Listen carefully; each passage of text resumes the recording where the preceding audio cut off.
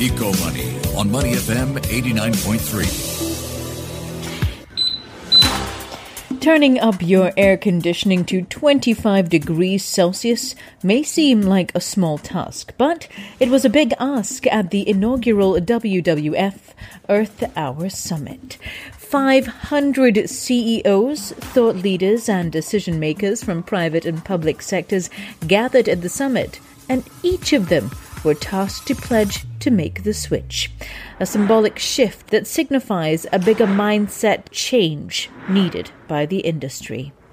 Speaking at the session, Ms. Grace Fu, Singapore Minister for Sustainability and the Environment, shared that the summit comes at a critical time as we're already seeing the effects of climate change and its devastating impact. To keep the goal of limiting global warming to 1.5 degrees alive, deep reductions in emissions must be made, not in the future, but in this decade. This is a mammoth of a challenge, one that requires collective action and collaboration. We must change our mindsets and behaviors, actively decarbonize, and pursue technologies and innovations to accelerate the green transition.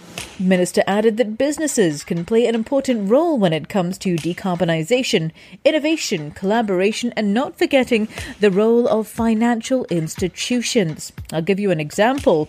McKinsey estimates that the world would require $9.2 trillion of investment per year on low emissions assets and infrastructure to meet the net zero 2050 goal.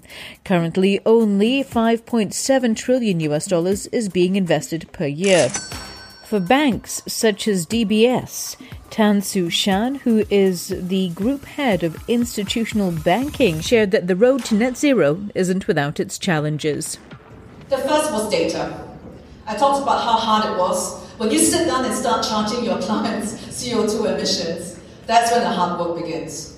And every industry had different sources of tracking it. Real estate, you've got, like in Singapore, the BCA Green Mark, Platinum, Gold Standard. Hong Kong has LEED or CCRE or different measurements for pretty much the same asset. So that was the challenge, was every country and every industry, and even within the same industry, like food and agri, you have different kinds of data pull and different measurements.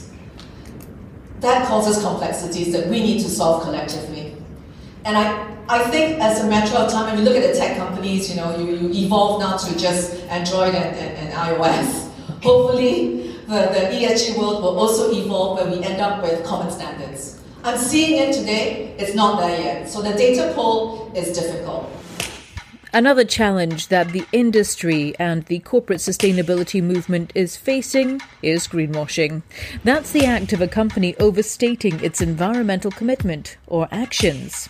R. Raghunathan, the CEO of WWF Singapore, says that in the longer term, though, greenwashing is not a concern and will take care of itself. I think greenwashing is an incidental issue as everyone makes their progress towards going green. Maybe at the outset, when the science is not fully developed, or there are not enough companies or organizations or even the government moving towards net zero, well, you can get by with greenwashing. But as things become more transparent and as data becomes more commonly available, soon you will find analysts really examining the sustainability claims being made by different organizations. And once that comparison happens, there will be people who will be doing extremely well. There will be people who will have said they have done well, but they will get caught out, and then they'll come to light. So life will continue. So greenwashing is not something that we really need to worry about too much right now. I think it is more to create awareness for the broader society and get them on the path towards net zero. The greenwashing will take care of itself as standards and policies become more developed and more entrenched. These issues should come down over time. Support from the government, though, is critical to help businesses move in the right direction. Minister Grace Fu highlighted, for example, that Singapore has implemented a carbon tax to provide a strong price signal and impetus for businesses to act. We will be progressively raising our carbon tax from the current $5 per tonne with a view of reaching $50 to $80 per tonne by 2030. Through this, we aim to right price our emissions and drive individuals and businesses to accelerate their transition. The revenue from the carbon tax will be used to support decarbonization efforts through grants and incentives to help companies make the change. The public sector will lead the way through our GreenBuff.SG initiative. We will peak our carbon emissions around 2025 and achieve net zero around 2045, ahead of the national target. For WWF CEO R. Raghunathan, he says the focus in the year ahead will be on programs that demonstrate impact. So WWF Singapore has a focus on 4 themes and 9 programs, which we want to maintain over several years. So we want to be able to demonstrate impact. And if I do programs, say, for year to year with change, then I'm not in a position to demonstrate anything tangible. It may look nice, but it may really not be impactful. Our focus in WWF Singapore is to demonstrate impact that is visible to everyone. And our 4 themes are broad. They include climate, they include nature and biodiversity, circularity and sustainable economy, and then programs that are closer to Singapore.